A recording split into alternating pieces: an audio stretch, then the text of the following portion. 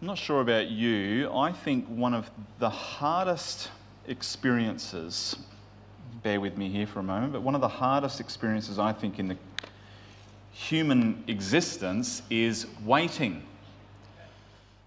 It doesn't seem to matter whether you're waiting for something good. Can you remember that as a kid? Someone might have told you that something was going to happen that you are just so excited about. Maybe it was your grandparents coming to visit, maybe it was a fishing trip, a trip to SeaWorld or something that you really think is going to be very exciting. And they tell you it's going to happen, but it's not happening now. It's going to happen next week or tomorrow or in 1 hour. Man, who can remember 1 hour when you were a kid? It just felt like an eternity sometimes. Church, when is that guy going to stop talking? When's the preacher going to finish? When can we go home and go, maybe you're thinking that now. But waiting, even for good things, is difficult. But waiting for bad things is really difficult too, isn't it? Waiting is an incredibly difficult experience for us to have, whether it's for something good or something bad. And yet it's something that we maybe don't give a lot of thought to, how we wait. I think waiting is an immense gift that God gives us and asks us to steward well. How will we wait? Last week, we introduced this little series that we're doing at the moment about the final week that Jesus had before the cross, and today marks on our calendars the beginning of that week. And I directed your attention to a verse in Psalms. I want to put it back on the screen again. I think it's there, isn't it? Where the Lord asks us to teach us to count our days. Do you remember that? If you were here last week, we talked about that. Teach us to count our days and to give us a heart of wisdom. And we could make light of that. We talked about how many days, we're in a year, or how many days in the month. There were 30 days left, or there were just 7 days that Jesus had left. And we could that could be very theoretical for us, but I know that there were people in that room last Sunday. There could be very well people in the room today. That's not a theoretical conversation that you've had. That's a very real conversation that you've had and sat across the desk from a doctor and heard them say. There are this many months expected. There are this many years expected. Reality is that most of us just don't know what those months or those years are, but some do. So how do we steward the waiting well? Maybe that's a question that we'll look into more on another occasion. Last week, we drew our focus towards saying, how did Jesus spend his 7 days? What did these next 7 days look like for Jesus? And last week, we particularly thought about what was it that he had to say in the public arena? What was it that he had to say to the crowds, to the people that were gathering to hear him in the temple, to the religious leaders that were highly triggered about the fact that Jesus was here and things were starting to snowball towards his eventual crucifixion? But this week, I want to pull away from the public crowd a little bit, and I want to find the places in the Gospels. In particular, it's going to be the Gospel of John today. So you can grab your Bibles and find the Gospel of John. Matthew, Mark, Luke, John is the one that we're going to focus in on a little bit today.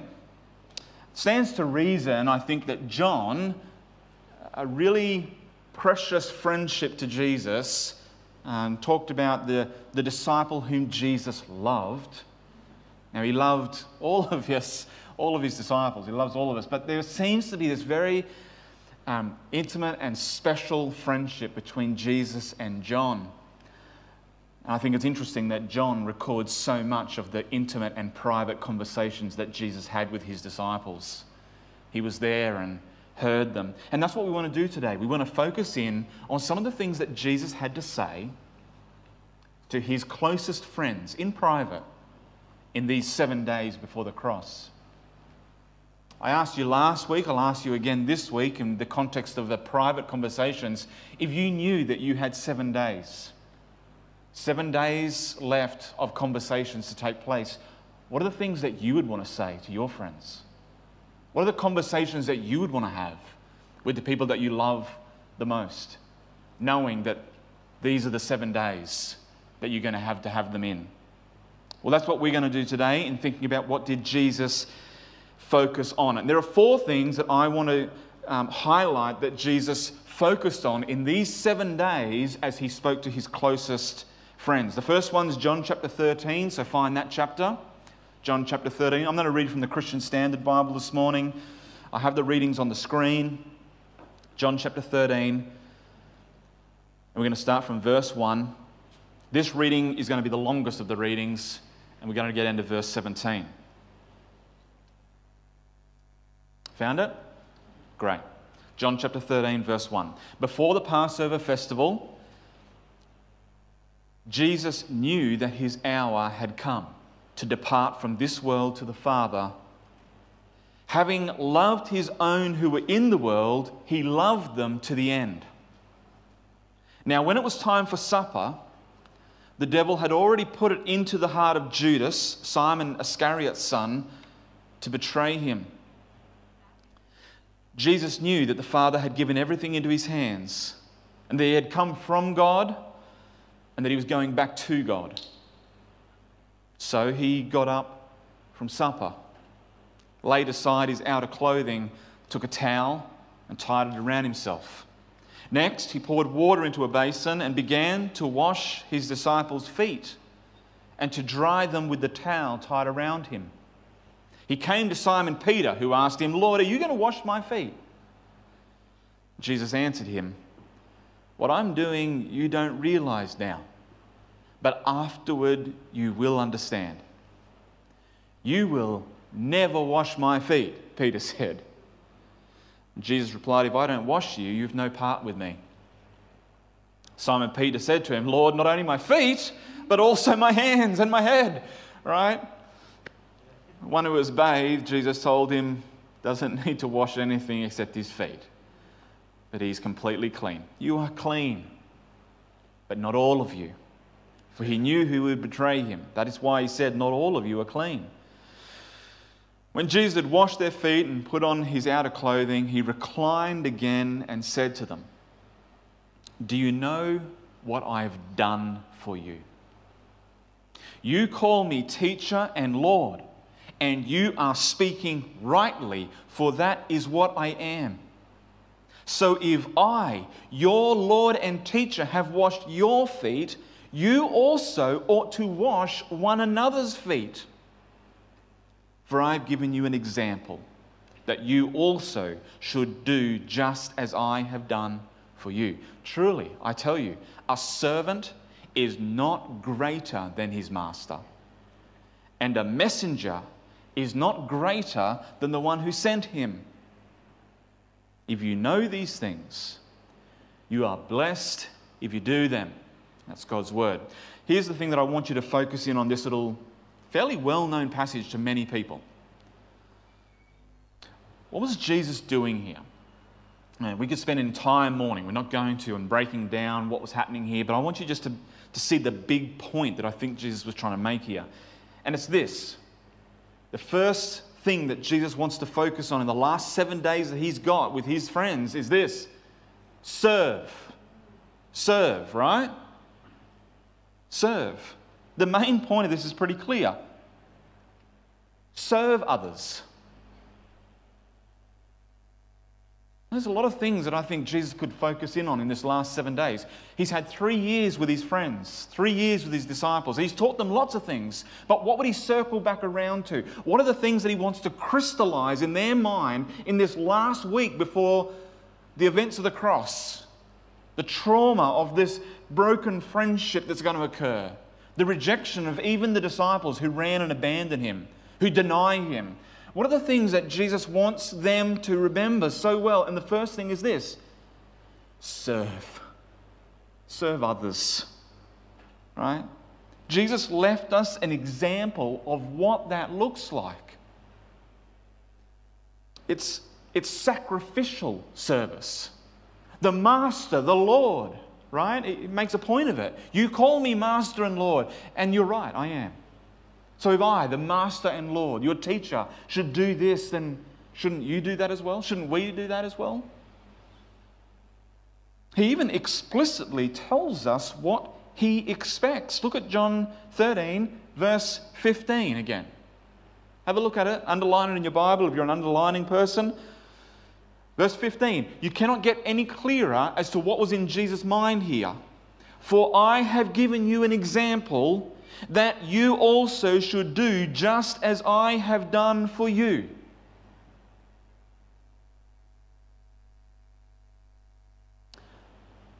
So we should serve. That's what we should do. The problem is, however, is that we're human.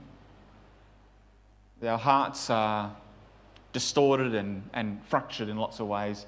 Our logic and our thinking is easily twisted because it is possible to serve for all sorts of reasons. Jesus said serve, didn't he? Serve. And we go, okay, we're going to serve, but we're pretty clever at serving in a way that serves ourselves. There are all sorts of reasons that we can serve, and not all of them have noble motivations. Not all of them have in mind the way that Jesus knelt before his disciples and took the position of a servant, a household slave, to wash the feet, to wash the dirt and the grime from the feet of the guests. That was not something that a household member did. We can serve for, well, let's name them. We can serve, and on the appearance it looks like service, but really it's an effort for personal recognition. I haven't needed to look anywhere else in this church to come up with this list. I just had to look at my own heart. We can serve, but our motivation is, I hope people notice me serving. Right?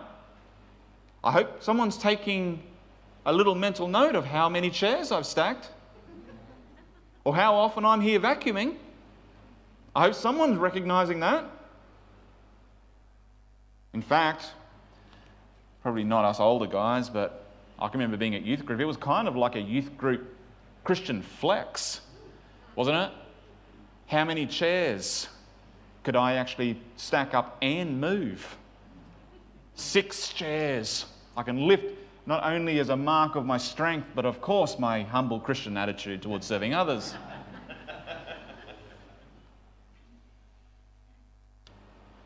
We're very good at saying, no, let me do it, let me do it. No, let me do it. Did anyone else hear that? I wanted personal recognition. Or maybe we serve simply to feel better about ourselves. We do all sorts of tasks to serve others, but ultimately so that we feel better about ourselves. That I feel like I'm doing something, and now I can go home and I've served and I can feel better. Or maybe we serve sometimes in a way that actually denies the gospel as we attempt to balance the scales of good and evil. I've done enough good things this week. God must be happy with me. So I think Jesus is right. Yes, serve others. The example is there, the type of service, but we need to be careful in our serving, even as we try to obey what Jesus has asked us to do, that we're going to root this in the right place, that we're going to build this service on the right foundation. So we need to serve, yes, but we need to serve from the right source. And our next reading is going to tell us what that is. So I want you to turn, still in John 13, but just go down to verse 31. This is another conversation that Jesus had privately with his disciples. John 13, verse 31, just a shorter reading. So our first focus point was serve. Now let's read John 13, 31. When he had left, Jesus said, "Now is the Son of Man glorified, and God is glorified in him. If God is glorified in him, God will also glorify him in himself and will glorify him at once. Little children, I am with you a little while longer. You will look for me. And just as I told the Jews, so now I tell you, where I'm going, you cannot come. I give you a new command." Right? Their ears would have pricked up, so should ours. I give you a new command. Love one another. Just as I have loved you, you are also to love one another. By this, everyone will know that you are my disciples, if you love one another. So our first focus point that we had was serve. Serve. But the second is this: love. Right? Serve, but then love. And love like Jesus loves. Sacrificially. Love in a way which is found in service, yes, but it's deeper than just the things that we do. Love as I have loved you. There's the benchmark. So when we start saying, well, what does it look like? What does this love look like? We can go back, can't we, and start looking at the life of Jesus and saying, how did Jesus love us? How did Jesus demonstrate his love for us? Well, God demonstrates his love for us like this, that he would lay down his only begotten Son. Love. And love like Jesus. What I want you to highlight here in your thinking is the fact that Jesus links really clearly the relationship between love and witness, which is quite interesting. By this, verse 35, by this. Now what's the this? Well, you go back to verse 34. I give you a new command, not a new suggestion, not even a new example, a new command. The Son of God, the High King of heaven, comes down and he says, I got a new command. Just as I have loved you, you are also to love one another. There's the command. The command in itself is love one another. There's the command, but it has a disclaimer. It has a parenthesis, a clause. Because we say, well, how do we love them? And he says, well, look to me, the way that I loved you, now you go and love other people like that. That's the command. But verse 35, by this sort of love, everyone will know that you are my disciples, if you love one another. So we serve, there's the first point, we serve, but we serve from love.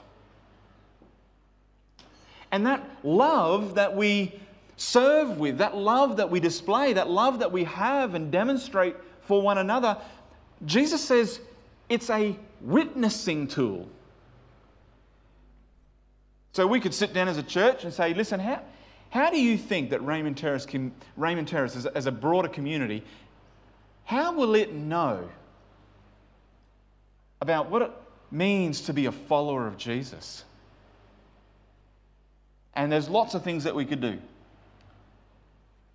We could do a letter box drop and give them a tract, and that's a good thing. It outlines the truth of the gospel. We could go door to door. We could do any. The sky's the limit with our creativity as to what we could do. But Jesus says, you know what will happen if you start loving one another the way that Jesus loved us? People will know. People will know. So we love one another. That's our baseline, right? And we love one another like Jesus loved. And so maybe Lennon was right. All you need is love, right? I was waiting for it. All right. Is that the message that we tell the world? Is that the message that we share? Love people, do good. Love people and do good. And I think on the surface that sounds really good. Just love people. Man, even our secular world has caught a hold of that slogan. Love is love, right? Who are we to question it? We can define love in any way we want to. Any way that feels right for us. Any way that we want to. Just call it love, and you can't argue against that. So it sounds good, but it's incomplete. Because just as serving others it was required to be built on something more foundational than just doing good things for other people, serving people needed to be founded in love. Service and love need to be built on something solid as well. Otherwise, we just all walk around saying, let's just do good things and be kind, right? That's not a bad place to start. Actually, Kath and I were just having this conversation the last couple of days about kindness. I think one of the most underrated Christian characteristics there are. Kindness. Just be kind, right? It's the kindness of God that leads us to repentance, Paul says in Romans. It's powerful. But let's make sure it's founded in the right place. So let's go to a third conversation that Jesus had. John 14 this time. John 14. Verse 1. Don't let your heart be troubled. Believe in God, believe also in me. In my Father's house are many rooms. If it were not so, would I have told you that I'm going to prepare a place for you? If I go away and prepare a place for you, I will come again and take you to myself, so that where I am, you may be also. You know the way to where I'm going. Lord, Thomas said, we don't know where you're going. How can we know the way? Jesus told him, I am the way, the truth, and the life. No one comes to the Father except through me. If you know me, you will also know my Father. From now on, you do know him and have seen him. Lord, said Philip, show us the Father, and that's enough for us. Jesus said to him, Have I been among you all this time and you do not know me, Philip? The one who has seen me has seen the Father. How can you say, show us the Father? Don't you believe that I am in the Father and the Father is in me? The words I speak to you, I do not speak on my own. The Father who lives in me does his works. Believe me that I am in the Father and the Father is in me. Otherwise, believe because of the works themselves. The first thing we said was serve. Jesus said to us, listen guys, my time's running short. I want you to understand this. Get about serving one another. And he gave us the example of what that looks like. But that needs to be built on something more than just doing good things. That service needs to come out of a place of love. Love like Jesus loves. But service and love, well, they need to be rooted in a solid place. That solid place is belief. Believe. He looks at his friends and they're like, he says, you know where I'm going? And they all look at each other. Can you imagine that conversation? Just Jesus and his mates standing around. He says to them, you know where I'm going. And they all look at each other going, and some of them are going, yeah, we know, but, Thomas, right? Thomas was that guy that later on, I don't believe Jesus is alive. Until I get to put my hands in his side and his hands there, I don't believe he's resurrected. And Jesus is so gracious. Turns up after the resurrection, miraculously in the room. Thomas, come over here. I think Thomas knows where this conversation's going, right? Puts out his hand. Thomas, come on. No, I don't need to. Thomas, come on. Jesus is so gracious with us, even in our unbelief. But it's Thomas. Everybody else maybe nodding their heads going, yeah, we know Jesus. It's all good. They'd got this Christian game down pat. Just pretend that you know. Fake it till you make it. Thomas just goes, I don't know where you're going, Jesus. Where are you going? And Jesus says, Thomas, just look to me, right? Believe. I am the way, Thomas. I am the way. I am the truth. I am the life. No one comes to the Father except through me. This is the third thing that Jesus wants us to focus in on this 7-day journey that he has left with his friends before the cross. Serve one another sacrificially, but make sure that comes from a place of love, where you love one another just the way that Jesus loved us. But to make sure that that's founded in the right place, guys, do it out of a place of knowledge, a place of belief in who Jesus is. We can't just construct our own definitions of service and our own definitions of love. It comes out of a place of saying, this is who Jesus is. And I'm going to the Father, but I'm going on the way that he has said, which is, I am the way, I am the truth, I am the life. No one comes to the Father apart from him. There isn't another way. Even in all the carefully constructed ways that we come up with in our thinking, there isn't another way. It's just Jesus. And he is sufficient. He is enough.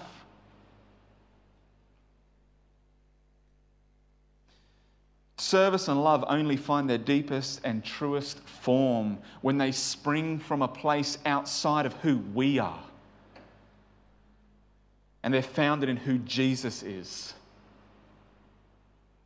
There isn't another way. And yet, we need to move to our fourth thing. Even when we speak about belief, we need to speak in really clear terms about this, all right? Not all belief is created equal, even when we talk about belief in Jesus. You might think, oh, Chris, be careful there. Are you saying that some people have a more profound sort of knowledge of Jesus, a secret knowledge of Jesus that makes them more spiritual? If I can just tap into that, Chris, and that's not what I'm talking about at all. That's a heresy. But there is a type of belief which is a type of belief that just rests here. A type of knowledge and academic understanding is the sort of belief that I think James, the brother of Jesus, talks about when he writes his letter to the church over in the book of James. Don't have to worry about turning to, but James chapter 2, verse 19. James, quite a punchy, sort of confronting guy, he says, you believe that God is one? Good! Exclamation point. And then he says, even the demons believe, and they shudder. You see, there's a type of belief that rests just here, an academic knowledge about Jesus, and says, yeah, I understand, I know who Jesus is. But we don't want to talk about that type of belief. We serve others sacrificially out of a place of love, a love that Jesus showed us. And we do that out of a place of belief in acknowledging that Jesus is the way, the truth, and the life. But even then, there's something deeper that Jesus wants to drive us to. And it's the fourth reading. John chapter 15, just 8 verses. John chapter 15, verses 1 through 8. Jesus says, I am the true vine, and my Father is the gardener.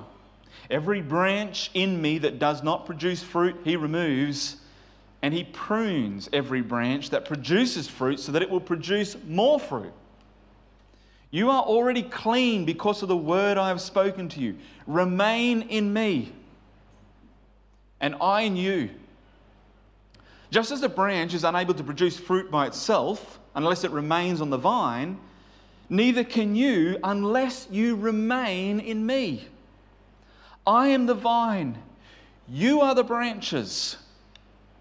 The one who remains in me and I in him produces much fruit, because you can do nothing without me. If anyone does not remain in me, he's thrown aside like a branch and he withers. They gather them, they throw them in the fire and they're burned.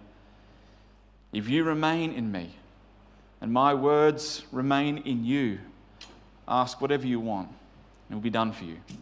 My Father is glorified by this, that you produce much fruit and prove to be my disciples.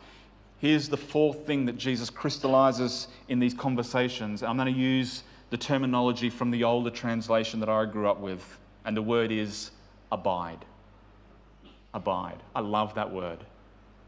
I love it. So there's serve one another. That's very, very easy to do on the surface. It's a thing that we do. It's an action. But then we go a little bit deeper than serve. Jesus says, do that out of love. Love people like I have loved you. That's a little bit deeper again. But even that, we need to go down a little bit deeper again. And that comes from a place of belief, right? A belief in who Jesus is. The way, the truth, and the life. The way to know the Father. But Jesus isn't satisfied in just his disciples knowing, okay, serve, got that. Love, tick, got that. Believe, yes, got that. But where Jesus really wants to drive them to is abide. Remain. Live in. Dwell. Find your deepest satisfaction and joy from. Find your fruit in Jesus, right? Abide. Yeah, we can serve. We should. Jesus asked us to. Yes, we need to love. He commanded us to. We need to believe. It's the only way that we can come to the Father. But Jesus crystallizes in his disciples' thinking, and he wants to do it for us this morning by the Spirit. Guys, we need to abide. Abide in Jesus, right? And there's the picture there, the vine, the branches. We get that. I've got what's our vine called, hun? A wisteria. Is that right? We have a wisteria vine growing at our place. And it is amazing. At different time of year to now, it's starting to slow down now. But in the spring, literally overnight, I don't use that word literally like young people use the word literally. I mean literally, as in it actually happens. You go to bed at night having trimmed the wisteria vine, and in the morning, wake up, and there can be runners a foot long that have grown overnight. It just goes out of control. And you've got to get out there with the prunes and cut it back. And it seems like the more you cut it, the more it grows.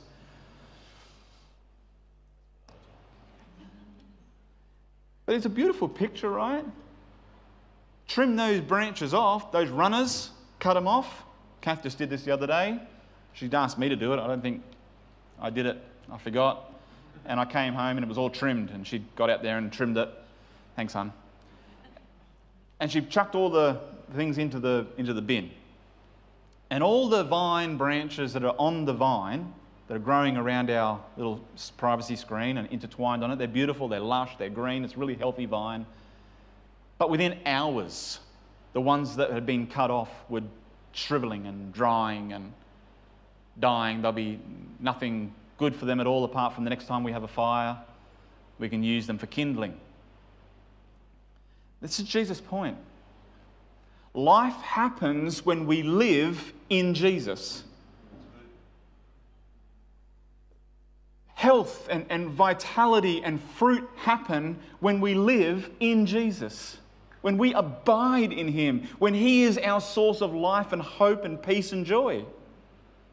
And Jesus knows it. He knows the challenges the disciples are going to face in the coming weeks, in in the coming months, in the coming years. He knows the challenges that his disciples will have down through the generations as the church grows and expands. He knows the challenges that you're having right now. He knows the conversations that have had to take place as you sat across from a doctor and heard, I just have 6 months maybe left to live, or maybe 1 year. He knows the challenges that are there, and he says, abide in me, remain in me, and I in you. That's where you find fruit in life. So let's finish. Jesus, before the cross, crystallizes a conversation with just a few friends. 3 years of teaching, 3 years of example, 3 years of working, and it comes down to 7 days left. And these are the conversations that he wants to have. Serve one another. So church, let's get about serving one another. It's what Jesus wanted us to hear.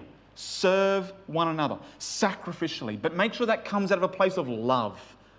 Not out of a place of self-grandeur or notification or look at me, I'm such a great Christian, or I'm really trying to pull my socks up and change my life about, so I'm going to serve more. No, serve like Jesus serves out of a place of love, because we love like Jesus loves.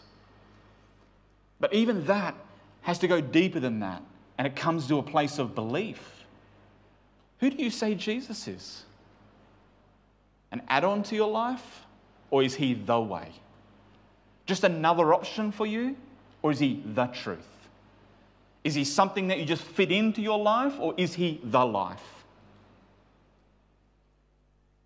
But more than just belief, more than just a tick box that you've said, yes, I've got my belief thing sorted out now.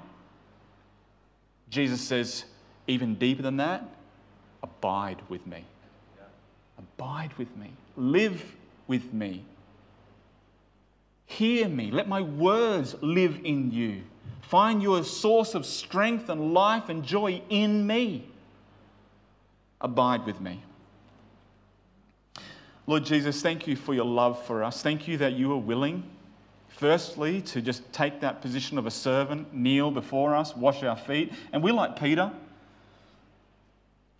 We sit there and just go, oh no, Lord, you're not washing my feet.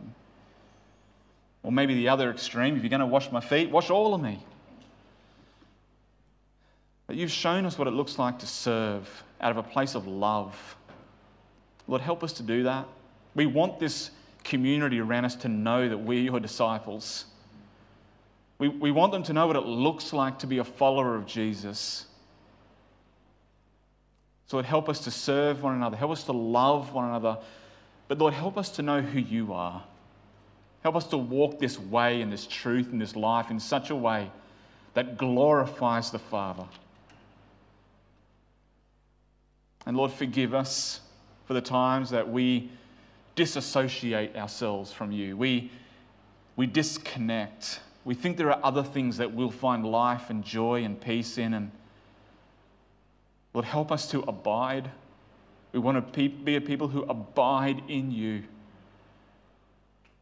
For your sake and for your glory, but Lord, for our good. We know that that's what you've said. Life is so wonderful and good when you will abide in me. Even when we have to have hard conversations. Even when our future is uncertain. Even when health or sickness or grief are in our way. Lord, that we would be a people who would abide in you, and you will never, never forsake us. And so we thank you. As we celebrate Palm Sunday, we welcome you. We say Hosanna to the King. And we look forward to, even though Friday is coming, we know that that's not the end of the story. You are the God who abides still. And we thank you in your own precious name. Amen.